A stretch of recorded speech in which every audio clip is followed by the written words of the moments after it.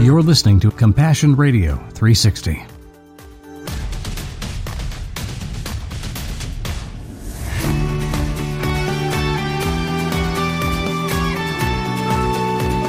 morning, honey. It's time for Compassion Radio's 360 program. We're wrapping up the week, always with a story that seems to be interesting and bubbles up a spiritual lesson for both of us. So we're going to make that pivot in this program, but I want to just ask you to explain what this article we're going to talk about is about. The title of the article is Anchorage Mayor Wants to Give Homeless People a One-Way Ticket to Warm Climates Before Alaska Winter. The title itself just brought up so much in me when I read it. There was the sense of, wow, that's a great idea. But then on the flip side of that, it was like, well, what if they don't want to leave? Yeah. What's really behind the story? What's really behind it? I'm just going to read the article, and then we'll have our discussion. And of course, we always have the links to either the video or the article that inspired the discussion we're having today on our Compassion Radio website, so you can read it for yourself. This is from AP News. Anchorage, Alaska. An unfunded proposal by Anchorage's mayor to pay for plane tickets to warmer climates for homeless people who would otherwise be forced to winter outside in the bitter cold has caused a stir in Alaska's biggest city. Last year, 8 people, a record for the city, died of exposure in Anchorage, and the closure of a large arena earlier this year that served as a makeshift city shelter is sure to exacerbate the crisis in a place where winter temperatures regularly dip below zero. Quote, when people approach us and want to go someplace warm, or they want to go to some town where they have family or friends that can take care of them, if they choose to go there, we'll support that, Mayor Dave Bronson said at a Tuesday news conference. If the program moves forward, people can choose to relocate to the lower 48 or somewhere else in Alaska where it might be warmer or where they have relatives. With the pandemic, officials configured the roughly 6,000-seat Sullivan Arena to be a mass care facility. It has served more than 500 homeless people in the winters until city officials decided to return it to its original purpose, hosting concerts and hockey games. While some smaller shelters have opened, there is no large care facility in the city and homeless services are limited. 9 other smaller shelters provide 614 beds for the homeless. Bronson's sudden proclamation comes at a time of political tension over the homelessness crisis between the Republican mayor and the liberal-leaning Anchorage Assembly. Bronson, in 2021, had proposed building a shelter and navigation center on the city's east side, but the Anchorage Assembly whittled the capacity to only 150 beds. Construction was then put on hold when the Bronson administration awarded the contract without approval from the Assembly, which is scheduled to decide next month if it will proceed. The lack of shelter space this winter could leave an estimated 750 unhoused residents in the cold. I have a moral imperative here, and that's to save lives, Bronson said. And if that means giving them a few $100s for an airline ticket to go where they want to go, I'm going to do that. Anchorage Assembly Chair Christopher Constant did not immediately return an email from the Associated Press on Tuesday. However, he told the Anchorage Daily News there have been no formal discussions with Bronson administration to fund the relocation program. A good portion of our individuals experiencing homelessness are Alaska's first people. This is their place. There is no other place, he said. Bronson said a funding source has not been identified, and he's put Alexis Johnson, the city's homeless director, in charge of coming up with a plan for the program. She didn't immediately return an email seeking comment. Bronson said it won't be difficult to administer the program. If someone says, I want to go to Los Angeles or San Diego or Seattle or Kansas, it's not our business, he said of their intended destination. My job is to make sure they don't die on Anchorage streets. A one-way ticket to Los Angeles cost $289 on Tuesday, which Bronson said was much cheaper than the $100 or so it costs to house someone every day. When asked if he was simply pushing Anchorage's problem onto someone else, he said Alaska's largest city has 40% of the state's population, but 65% of the homeless population. The taxpayers to whom I'm responsible can't keep footing the entire bill, he said. We need a statewide solution to a statewide problem. The Alaska legislature did not fund the $25 million request from Anchorage to purchase and operate a shelter. A number of cities through the U.S., including San Francisco, Seattle, and Portland, Oregon, have also offered bus or plane tickets to homeless residents. Well, we could spend a lot of time in each one of the paragraphs there, but first read, what do you hear in this? My first inclination is that he sees a real problem here that has to be addressed. Which problem do you think he sees? The problem with his administration and getting the streets cleaned up, or he sees a problem with individuals who need help? Well, nowhere in the article does he really talk about needing to clean the streets up. He's talking about the human aspect of this, that people are experiencing homelessness. They are on the streets of Anchorage, and he is concerned for their safety. Yeah. He knows at least 8 people died last year in the exposure of the winter, and they've had some success, apparently, with actually housing a number of the homeless people in the arena, which was actually dedicated towards medical care and shelter during the pandemic. When you have that expectation now that there's probably going to be a warm, safe place to be tonight, you don't have to suddenly shut the door there and say, well, that was great for then. Good luck now. Mm-hmm. So he's looking at the fiscal realities and the situation politically and the needs of individuals, human rights, really. Mm-hmm. He's got a mix of parties that are in administration of the city. And he's trying to, just by executive order, basically, figure out a way to deal with the immediate problem of individuals. What I don't understand is why they haven't talked with each other, or why there hasn't been any counter proposals, right, or other ideas being floated, at least, by people who work with the homeless community in charge of issues of equity and access to health care and food and resources, those kind of things. It just seems like there's a lot of dangling strings here, which I don't really understand. Right. My first impression here is that he is a sympathetic guy. He's actually seeing human beings here, but I also don't see him actually engaging. We're just making assumptions based upon the information that the article gives us. There may have been a whole lot more going on in the background, so I don't want to discredit him for not doing things that we don't hear about. Mm-hmm. It just seems like he hasn't spent time actually doing the research. Mm-hmm. Where are these people coming from? Why are they on the streets in his city? Well, in most capitals of states or major population centers, that's where the homeless tend to gravitate towards because they have more opportunities, perhaps. If one shelter's closed or one food pantry's out, there's probably going to be more around to gain access to if necessary. Right. And major cities like Portland, Seattle, Los Angeles, they're all seeing huge upswellings of visible homelessness in their states. Mm-hmm. Now, the interesting thing about California, I learned last week, is that after all of the politicking about the issue, saying, oh, they're all just coming to California because of the good weather, so we're absorbing all of America's homeless. Mm-hmm. When they actually went out there and talked to people about where they came from, 90% of the people that were on the streets in Los Angeles are Californians, born and raised. Right. They lost their homes or access to safe housing in their own state. Mm-hmm. The economy crushed them. And then when the pandemic came, everything got more and more expensive and less was available to help them. More and more public spending was being put toward the pandemic. So they were doubly hurt by the policies and by the economics of the situation. Mm-hmm. Well, and it sounds like, according to this article, that the majority of the individuals experiencing homelessness in Anchorage are Alaska's first people. Right. So they would be indigenous to that area. They would also be Native Alaskan. Right. The presumption that they just want to go somewhere else, or we can just send them somewhere else. Well, they've got somebody else out there to go to. Or they have somewhere else to go, is unfounded. Yeah. Now, people might say, yeah, get me out here, get me to San Diego. I think about the reductionist economics here. It costs you $229 to get on an airplane to go to Los Angeles. Great. Now what? Then what? You land on foreign soil, basically, down the lower 48. You walk out of the airplane. Where are you going to go? Yeah. And how are you going to buy the Uber ride to get there or know what bus to take and stuff? There's no net under this thing to catch the people that are going through it. So I don't see this being a particularly well thought through or even half-baked plan. Mm-hmm. It's simply an emotional response to a gut-felt need there that people are going to starve or they're going to freeze next winter. I don't want to see that happen. Mm-hmm. The cynical side of me would say, well, maybe it's just one of those kinds, like they were suggesting in the article, is just wanting to drive the problem out of state, let someone else take care of it.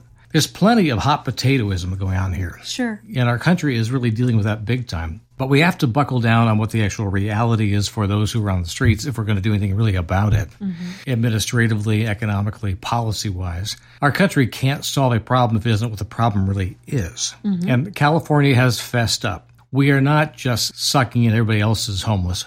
They're being created natively. Mm-hmm. In their case, hundreds of thousands of new people are homeless because they haven't fixed the housing crisis. They haven't made opportunities for access to an increasing wage ladder so people can afford more, and they'll have no safety net for other social services programs beyond just Medicaid if you're really destitute or have lots of young children at home, because most Medicaid, if not all of it, goes to people who actually have homes.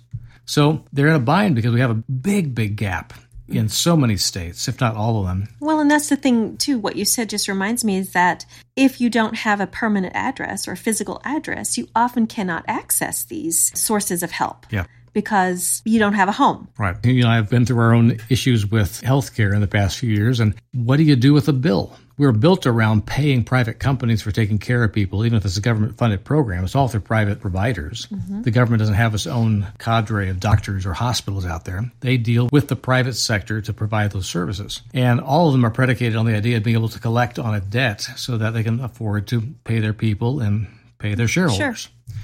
What do you do when someone just shows up and they don't have a driver's license, they don't have an address, they can't even fill out the form? Well, you're left hanging there. How do you even know what medicines to give them? They don't even have a medical history. Mm-hmm. They can't find them because they've been through the system and given a false name somewhere because they were afraid of being arrested for loitering at a hospital. I mean, there are all kinds of stories like that we hear every single year of people lost in the shadows right in front of us, stepping into an emergency room. Look around. Who are the people in there? You don't know. You're focused on your need. But there's all kinds of people that are sitting that would never meet on the street in daily life that are suddenly sitting cheek and jowl in an emergency room. Their stories may be vastly different than ours. Their needs may be very similar to ours because of the kind of medical needs they have. But then how does the system, the society, deal with providing those services to those who need it most? Whether getting Bibles into closed countries, relief supplies into dangerous refugee camps, or providing training in theology books to barefoot pastors as they begin their ministry, these are all the kind of things that we love to share with you every day. And more importantly, they're the kind of things we like to do. Will you help us get ready for the next big faith challenges and opportunities of this year? Your gift today will provide the means for us to begin some new initiatives with our Bible and relief partners that reach farther than we've ever gone before. Here's how. The first and best way to reach us is through our website, CompassionRadio.com. It's available 24/7. Our Safe and Secure order form there will get your gift to the places needed most, and we'll do it right away. You can also support us with a call during Pacific Time business hours at 1-800-868-2478. That's 1-800-868-2478. You can also text Compassion to 53445 to give right through your phone, no matter where you are. And note our new mailing address, which is P.O. Box 77160, Corona, California, 92877. Again, that's Box 77160, Corona, California, 92877. However you give, we'd love to hear more about why you believe in Compassion Radio. We so much value your messages and letters. And know this, your gift is deeply appreciated. Thank you for loving us in this way. We're still struggling with this after 250 years as a nation. Yeah. There were early indications that the Christian church back in the 8th and 10th centuries would become that for the entire world because they took on the responsibility of creating things like health services. Nurses were invented and differentiated from doctors by Christians who ran hospitals, hospitalities. They were hospitalers, they called them, people who were traveling back and forth from the Holy Land that suddenly fell ill with a disease or an injury along the way. They took care of them. There was really a whole network from the Middle East back into Europe of hospitals run by Christians to assist people who were traveling. So the idea of a hospital was to serve those coming through, that weren't necessarily just your local community. They took care of people wherever they came from, wherever they were going. They just dealt with it. Right. That was an ethic for the church for 1,000 years. Why that evaporated coming into a modern industrial and capitalist society and economy, I don't know. I'm not a great historian on that particular question, but it is a big problem for our generations going forward. What are we really going to do about this? We're not here to provide all the solutions or even the greatest ideas. Many other people have done much better at this than others. But I would say, at the very least, we as Christians ought to be aware and therefore able to engage in a discussion about these issues for those who are left hanging or in the gaps. Truth be told, in the Christian church in America, we still have the same kind of demographics all the way through. We have poor people, we've got middle class, we've got rich people in our churches. Right. And some churches are more poor or middle class or rich than others. But it's still the body of Christ. So are we willing to actually engage the entire family and say, how do we as a Christian family get serious even about our own people in the pews, much less the communities they come from, at least for the ones you know best, or say you do, ones you care about the most, or say you do? What do we do? Well, I know that's a rhetorical question because I don't have the answers either. But I do think that Scripture does have a lot to say about people that are experiencing homelessness. What is our responsibility as believers, as kingdom livers, as kingdom dwellers? Yeah. What is our responsibility? Now, we're already at home in the kingdom. Therefore, how we live in the world ought to have a whole different worldview, really. A lot of ways this speaks to our attitude about homelessness, what we think of it. You know, Right. that says a lot about our ethic as believers. You know, what do you think of when you think of a homeless person? Right. And the first thought that comes to mind is kind of where you sit in that spectrum. We've been conditioned in many ways here in America to think that homelessness is a crime, to think that people who are experiencing homelessness are somehow less than, or Morally somehow defects there. Yeah. defective, or mentally ill, or criminals, or something like that. drug addicts. Drug addicts. Yeah. We have to reevaluate that. Certainly. At least ask the question, who really are on our streets? Right. Has it ever occurred to us when we really have an honest discussion about homelessness, how many of them grew up in the church? I bet you dimes to donuts, there's a large percentage of them that have some experience in their own communities of origin with some ministry. Right. Most of the mentally ill that are on the streets come from the same kind of communities. I mean, we are not exempt as believers in Christ, in the fellowship of believers called the church, in the worldwide kingdom of God. We are not exempt from the same things that are common to humanity. Addictions or predilections to addictions, mental illness, abuse, traumas. None of those things have we been able to escape or move beyond better than the world has.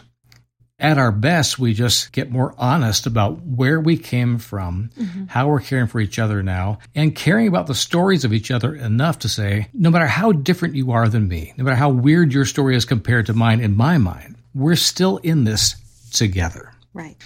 That's at our best. At our worst, we deny, we push under the rug, we move on because it's not spiritual enough to deal with. If we were to find a scripture that kind of nails down the issue for the church specifically and how that might spill over into how we become our brother's keepers out there in the world with gratitude for God providing us the ability to care for others, I would go Philippians 2, how to imitate Christ and show Christ-like humility. At the very beginning of chapter 2, it says this, therefore, you've been talking about people who are redeemed, who are actually in the family, who have seen God transform them. Therefore, if you have any encouragement from being united in Christ, if there's any comfort from His love, if there's any common sharing in the Spirit, if any tenderness and compassion, then make my joy complete by being like-minded. When I see you all acting like this, I am greatly encouraged, is what Paul's saying. And what does he mean by being like-minded? Well, having the same love, being one in spirit and one mind. Do nothing out of selfish ambition or vain conceit. Rather, in humility, value others above yourselves, not looking to your own interests, but each of you to the interests of others. Now, that phrase, not looking to your own interests, is not one of those binaries where it's this or that. What it means is, don't just look out for yourself. Look out for each other and what they need. That's basically it. Yeah. We know it's not wise to make ourselves suffer uselessly or treat ourselves poorly, abuse ourselves. At the same time, when we begin with thinking about other people as being really important to God and therefore to us, we will change our first thoughts. Our first thought's not going to be about what fills my stomach and makes me happy today. Yeah. It's going to be about how do I and God together work on making this world a better place. That's just where it starts. You know, we know plenty of people that live like that. I admire them every time I see them because my natural inclination is not to start with uncomfortableness is a good thing. Right. I start with definitely thinking, what's going to fill my stomach and what do I want to watch on TV tonight? Sure. You know, I'm not always thinking out of the start gate in the morning, wow, how do I do something difficult today for the benefit of the world? I think about me. Yeah. I have to admit that. Right. Paul is enjoining us to reconsider that starting point. When the word says to do something, it's not telling us to do the impossible unless God himself is going to do it through us. The Bible doesn't set us up to fail, and it doesn't call us out to shame us. It's calling us into him. Right. And if we really are being called to step up, it's because we can. By the Spirit of God, we can do this stuff. Yeah. Well, I think what you said about changing our attitudes and our first thoughts about people is hugely important. And Jesus himself talks about on the Sermon on the Mount in Luke. He says, "Blessed are you who are poor, for yours is the kingdom of God. Yeah. Blessed are you who hunger now, for you'll be satisfied." He's saying when you have the attitude of being poor in spirit and being hungry, you'll be satisfied. Our mindset, like you said, honey, is what can I do to satisfy myself first? Right. We don't think of, okay, this is a good place for me to be and a good attitude for me to have. But all throughout Scripture, it talks about that. I mean, the book of Proverbs is full of scriptures about taking care of the poor and not using the poor to benefit your own wealth. Yeah, don't exploit. Don't exploit them. And in Isaiah, I found a scripture that just really struck home with me, and it's Isaiah 58:7. It says, "Share your food with the hungry and open your homes to the homeless and poor. Give clothes to those who have nothing to wear and do not refuse to help your own relatives." So it's important to view people as human, for one thing, and not just as a group of people, a community of this or that, but individual people who have real stories, who have real lives, who have real needs and real desires, and have real value. And whose desires are not necessarily bad or evil. I mean, their desires are human. They desire to be home too. And even those who are emotionally disconnected or damaged or are mentally ill does not mean that everything that goes through their mind and heart is somehow ununderstandable or unworthy of being considered. It's simply that there's something broken in there that's causing behaviors that are destructive. You know, truth be told, there are other ways we can destroy ourselves too. They're not just about being mentally ill. We are really good at coming up with ways to destroy ourselves. Sadly. We're real creative on that one. We are much less creative about finding a way forward or a way into that which is good, especially on behalf of others. You know, the scripture you read from the Beatitudes, "Blessed are the poor. For yours is the kingdom of God." There's two ways of reading that which are complementary. One, blessed are those who know they're poor, who want the good stuff. And the other one is, happy are you when you realize that what you have is not the best stuff. There's plenty of people I've met in life which we say, there's so much more going on here you could be part of, that God could be blessing you so deeply. And people have responded in different ways with variations on the theme of, well, no, it's all right. I'm fine, thanks. I've got what I need. Don't worry about me. That's great. I'm glad that's good for you. I'm glad that God's got you involved with that. But that's just not my thing. Jesus is directing that attack on that worldview of I'm fine, thanks. Because we're really not fine, thanks when people are suffering around us. Jesus is making that real clear. Be aware. And if you don't have what you need for the good stuff, then ask God. He's happy to fill your tank. Yeah. I do want to really be rich in the things of God because I'll be content with those things. I'm never really content when I just get stuff. Yeah. Stuff wears out. Yeah. And it wears me out having to take care of it. But when God's taking care of me and I'm helping be part of the solution for others that God wants to minister to, man, that's filling. Yeah. Any sum-ups you would think of when you look at the issue of homelessness in Anchorage and how the mayor is trying to make a simple solution, something that can be funded and dealt with and to get people off the streets? What is your takeaway from that, from a kingdom perspective?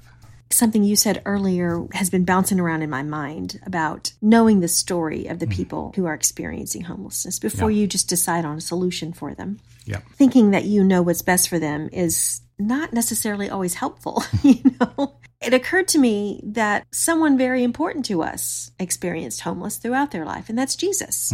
He did not have a place to lay his head. He says that in Matthew 8. He says, animals have a place to call home, the birds have a nest to build in and to raise their families.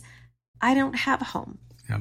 I don't have a place. I depend on the goodness of others. And he's not just talking about a physical dwelling. He is talking about being at home, feeling at home, experiencing welcome, and knowing you're part of something. In a lot of ways, Jesus had to be the outsider. And there was no escaping that because he was doing things that were risky. And many people were not willing to take him in. Few were.